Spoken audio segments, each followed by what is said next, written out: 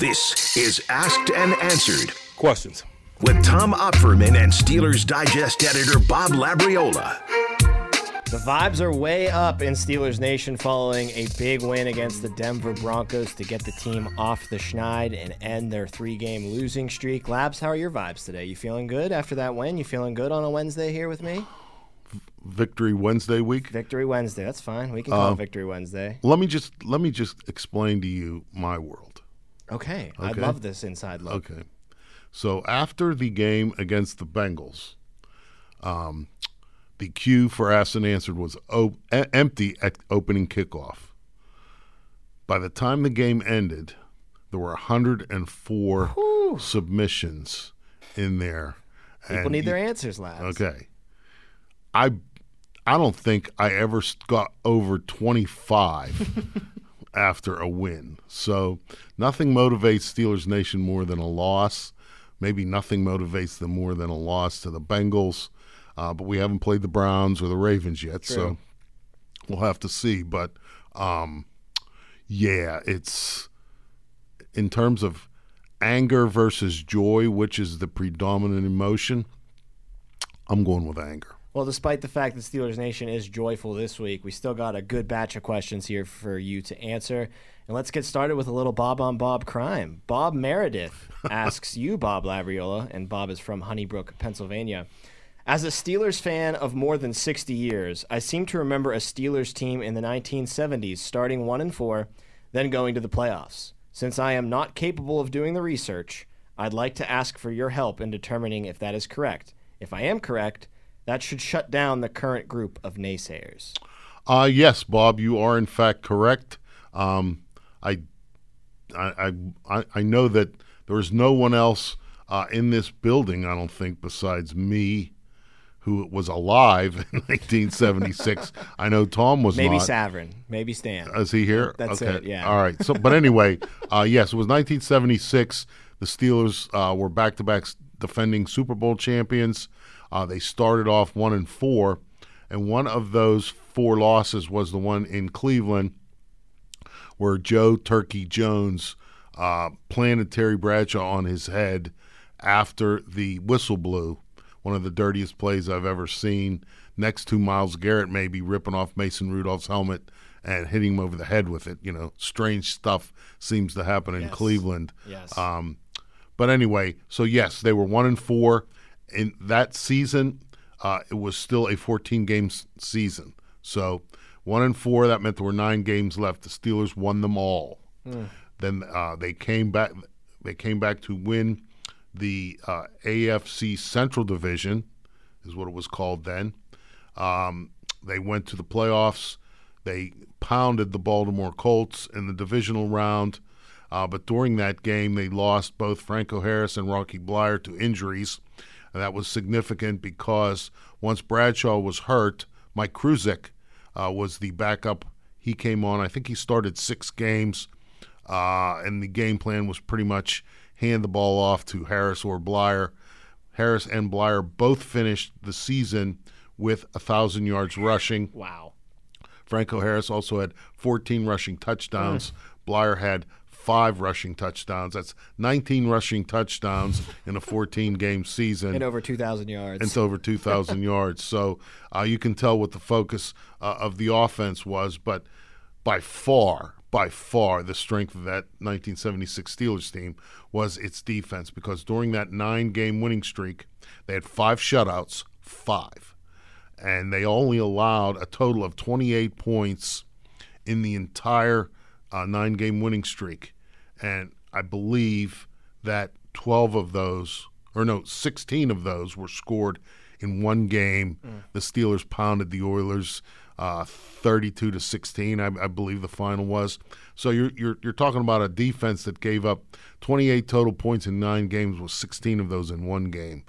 So obviously the 5 shutouts were a big part of that. It's easy to make up for your starting Hall of Fame quarterback being out when the other team's not scoring. Speaking of Hall of Famers, that Steelers defense, 8 players on that starting 11, and this still was an era when there wasn't a lot of sub-package football, as Mike Tomlin refers to it.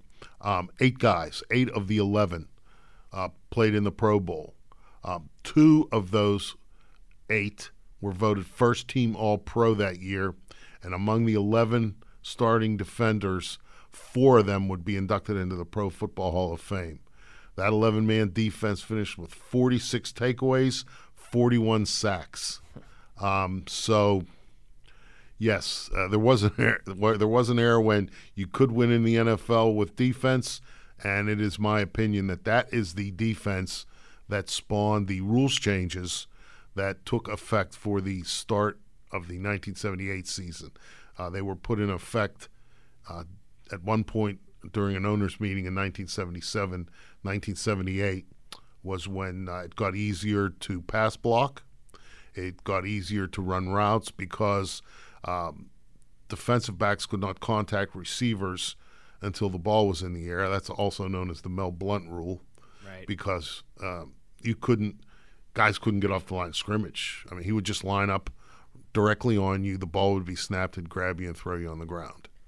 28 points allowed in 9 games is just something that my small brain can't wrap its head around. I mean, in today's NFL, if you go 2 games giving up just 28 points, you get showered with roses and praise. Offenses scored more than 28 and a quarter. That's what I mean. And the Steelers, for 9 straight games total, didn't give up that number. It's just insane. Different era for sure. Greatest defense of all time, most definitely.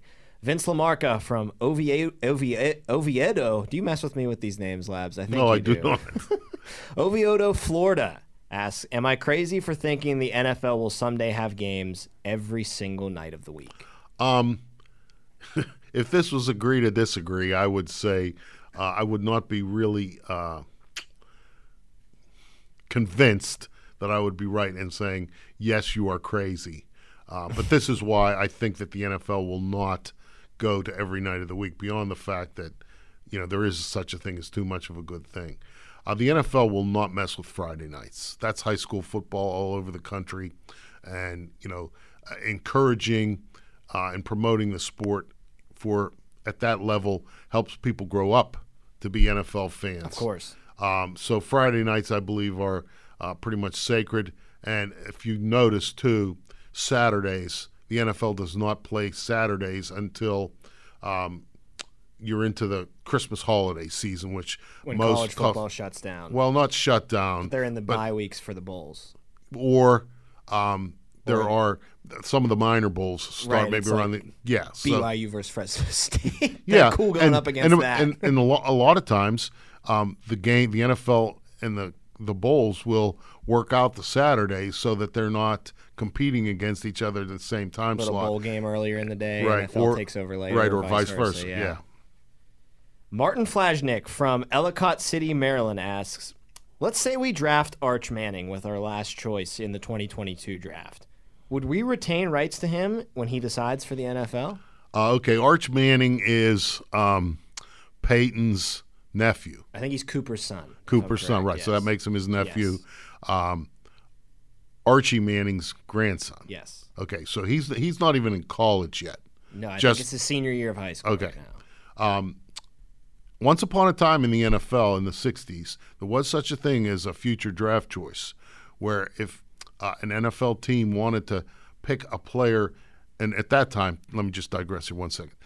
At that time, you had to be a senior, in college. There was no coming out early.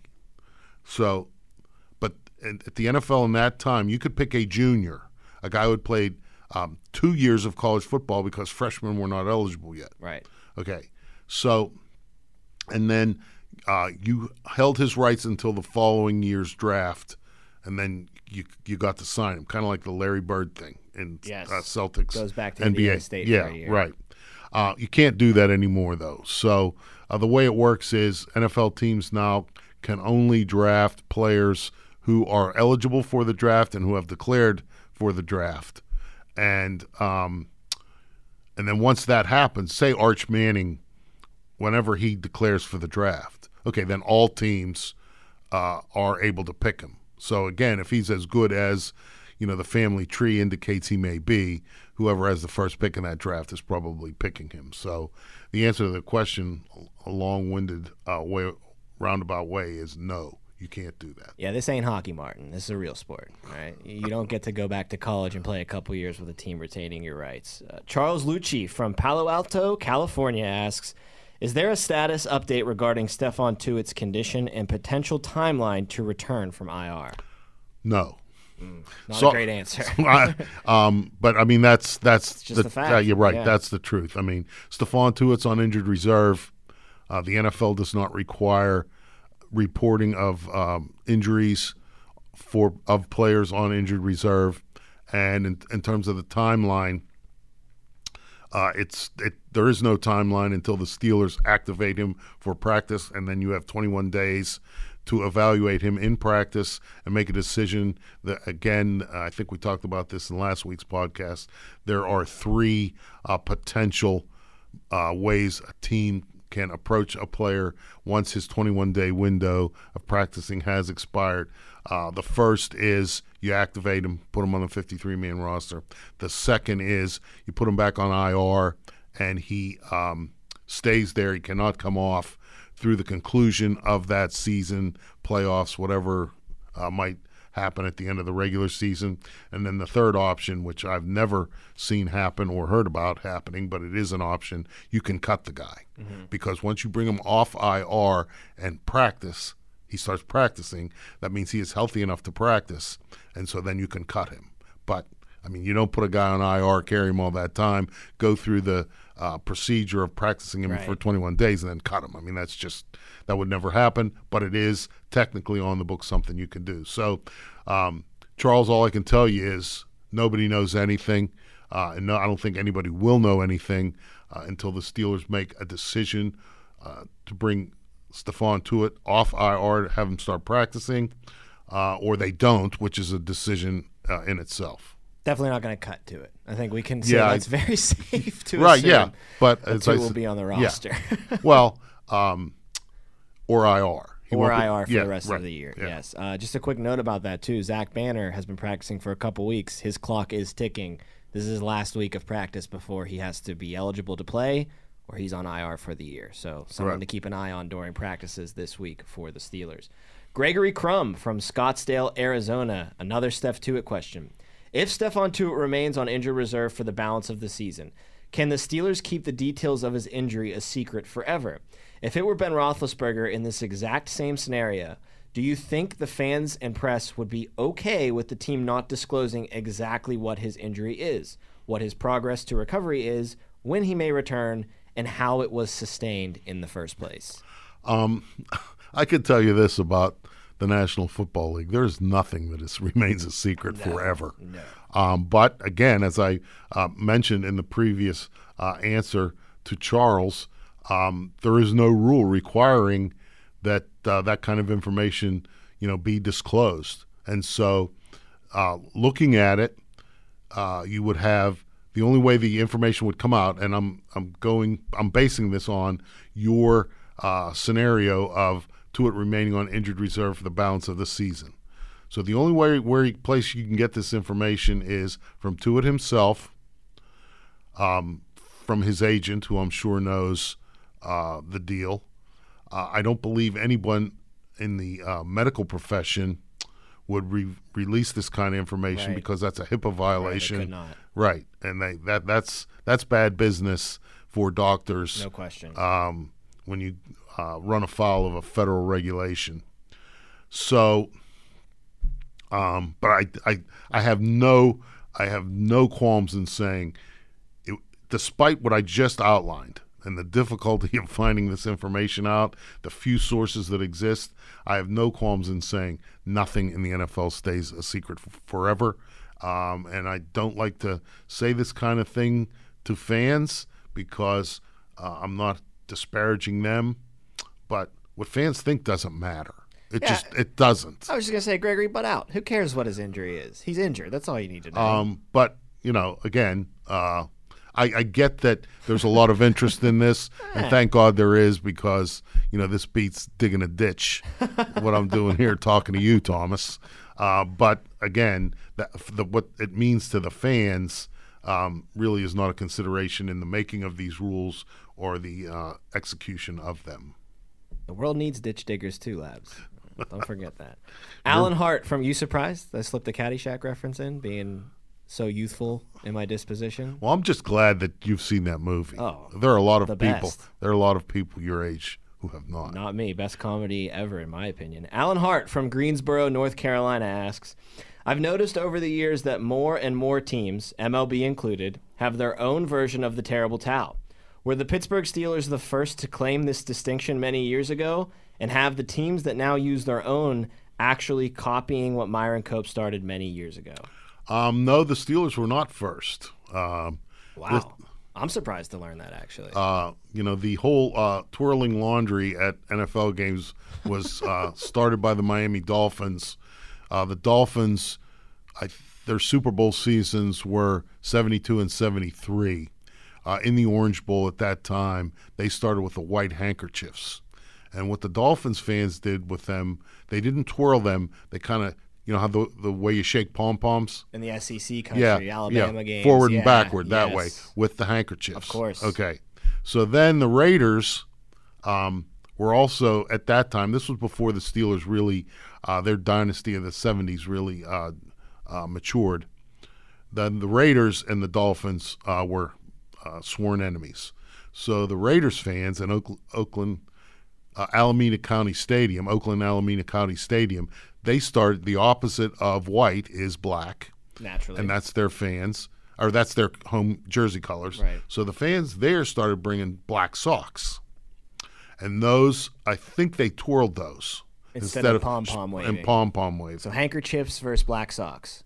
And then black socks came after that.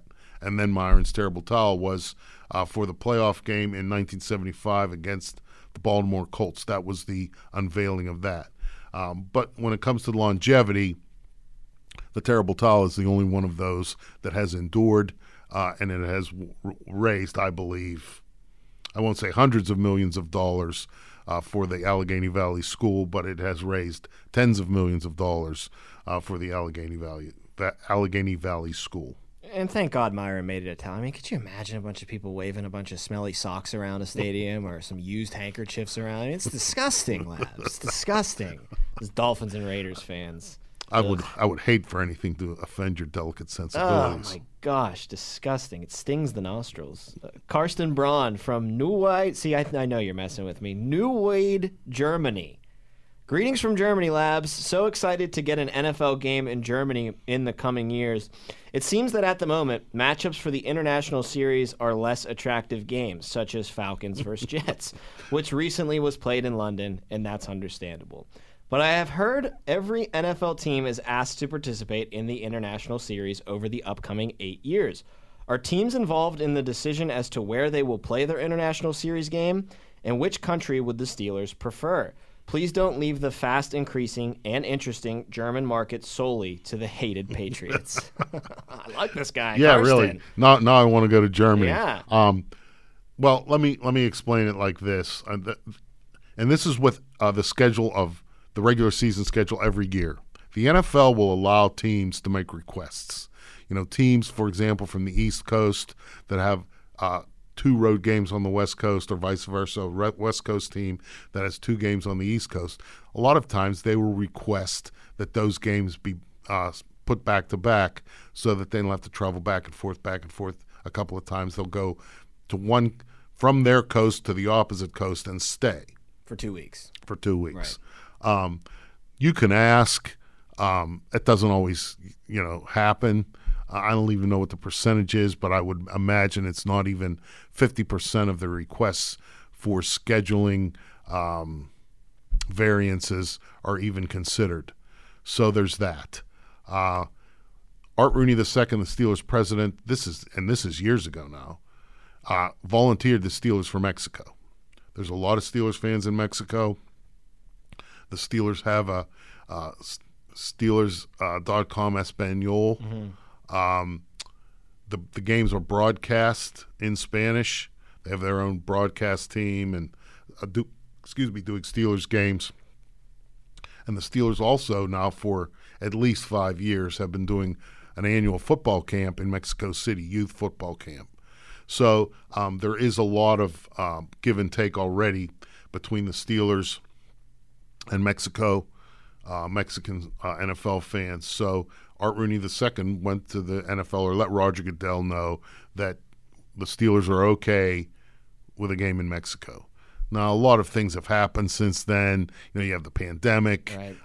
There was a problem with the stadium in Mexico City.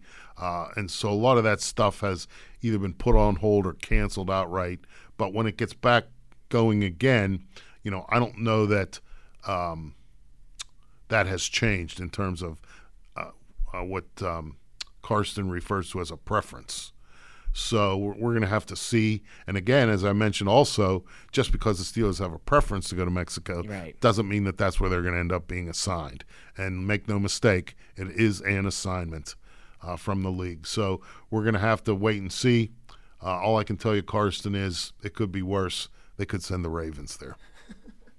And the Steelers have had their taste of international series play in the past, going to London to face off against the Vikings a few years back. Yeah, and there was the first game of the international series was a 1991 game against New England in Montreal. That was fun. I was there. 1993, there was a game in Barcelona, Spain. That was fun. I was there. There was a game in 96, Tokyo. I like Tokyo, but you cannot even imagine how hot it is. Oh, I bet. In Japan in August. It makes sense that they'd spread the Steelers all over the place. They're the strongest international brand in football. And then the best one, though, was Dan Rooney's pet project, 1997, Dublin. Oh, now that'd be another cool place for them to go back to, play a game in Dublin. But anyway, that's a little bit of – and the Steelers did play a preseason game, Mexico City 2000, against the Indianapolis Colts and the great Peyton Manning. Hosea McMurtray from San Antonio, Texas asks, it was pretty hard to miss how drained and exhausted the Steelers defense looked after the game against Denver. Is there a league rule allowing or banning snacks on the sideline to supplement the water and Gatorade? Okay. You work with Craig Wolfley a lot, as do I. All the time. Can you? I would imagine Wolf decide maybe he's going to try a comeback. If there were snacks on the sideline during NFL games, I think we might see Wolf. He would have never retired. Or trying to, do a little more extra cardio and get back. But no, I don't know that there's a rule or not specifically about food. Well, I've seen Mark Sanchez eat a hot dog on the sidelines before, so if they need it, I think they can get it. Did he get? I think he got fined though. Didn't he? I think he did get fined afterwards. Yeah. What I know that there would be a rule against would be any kind of marketing or branding of certain products that's not already in bed with the league. Right. Yeah. So that's why Gatorade is league sponsored.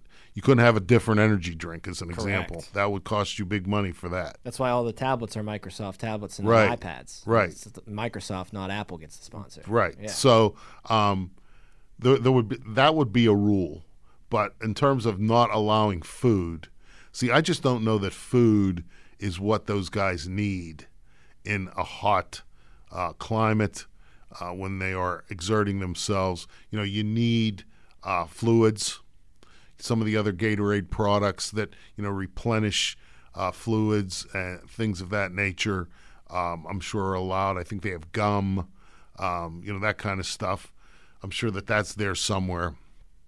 But I can't imagine eating a couple of slices of pizza in between series and then going back out and playing more football. I don't know how that would sit on your stomach.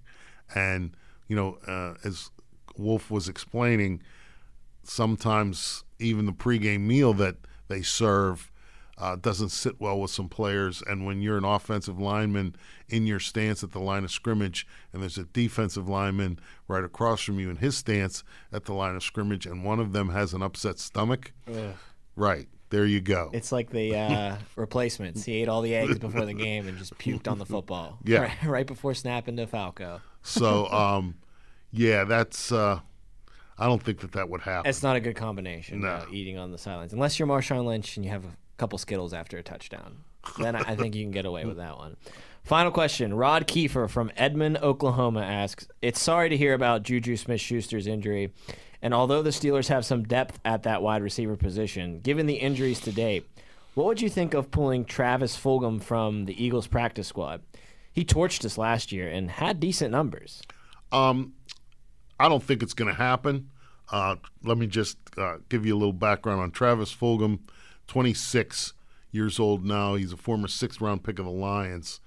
He did catch 10 passes for 152 yards and a touchdown during that 2020 regular season game against the Steelers at Heinz Field. He's 6'2", 215, played his college football at Old Dominion.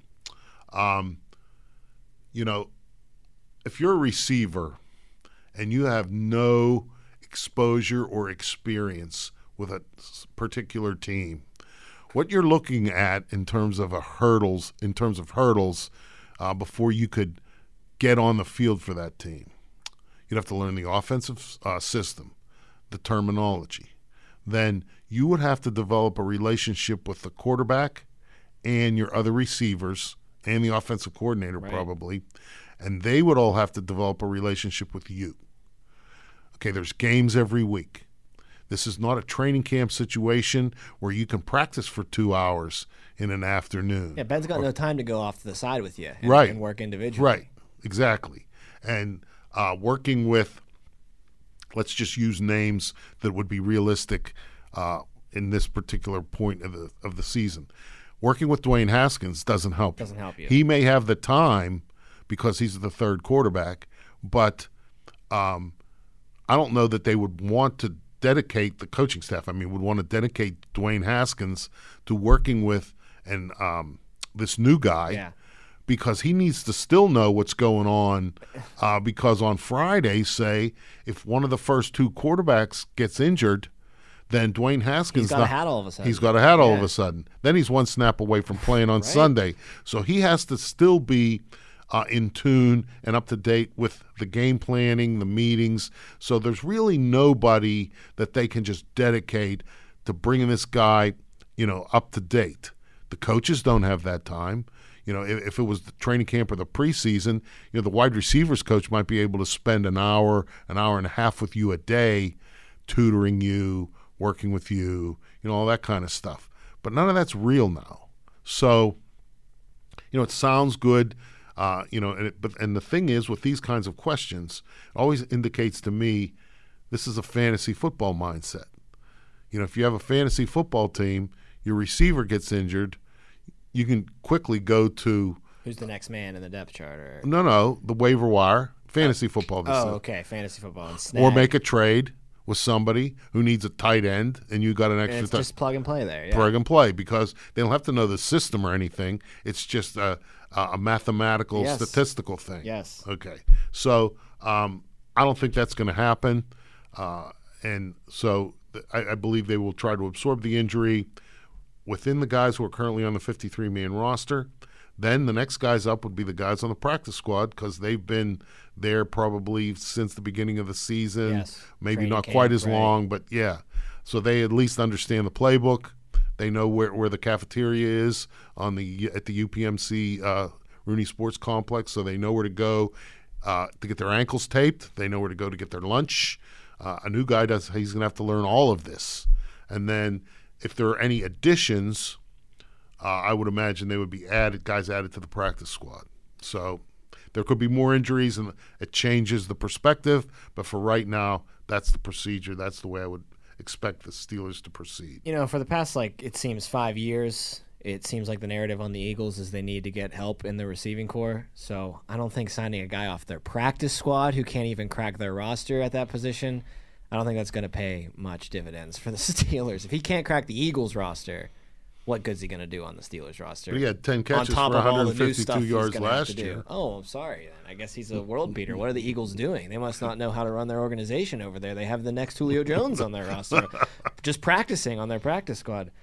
That's going to do it for this edition of Asked and Answered. As always, thanks for giving us a listen. For Bob Labriola, I am Tom Opperman. Don't think we'll be back next week because of the bye week. If not, we'll talk to you in 2 weeks, or maybe you'll find us next week too. Who knows? Just have to keep your eyes and ears out for It's like that. Christmas morning. Exactly. You come down in the morning to see if Santa left you anything. Maybe you'll have a fresh episode of Asked and Answered to open.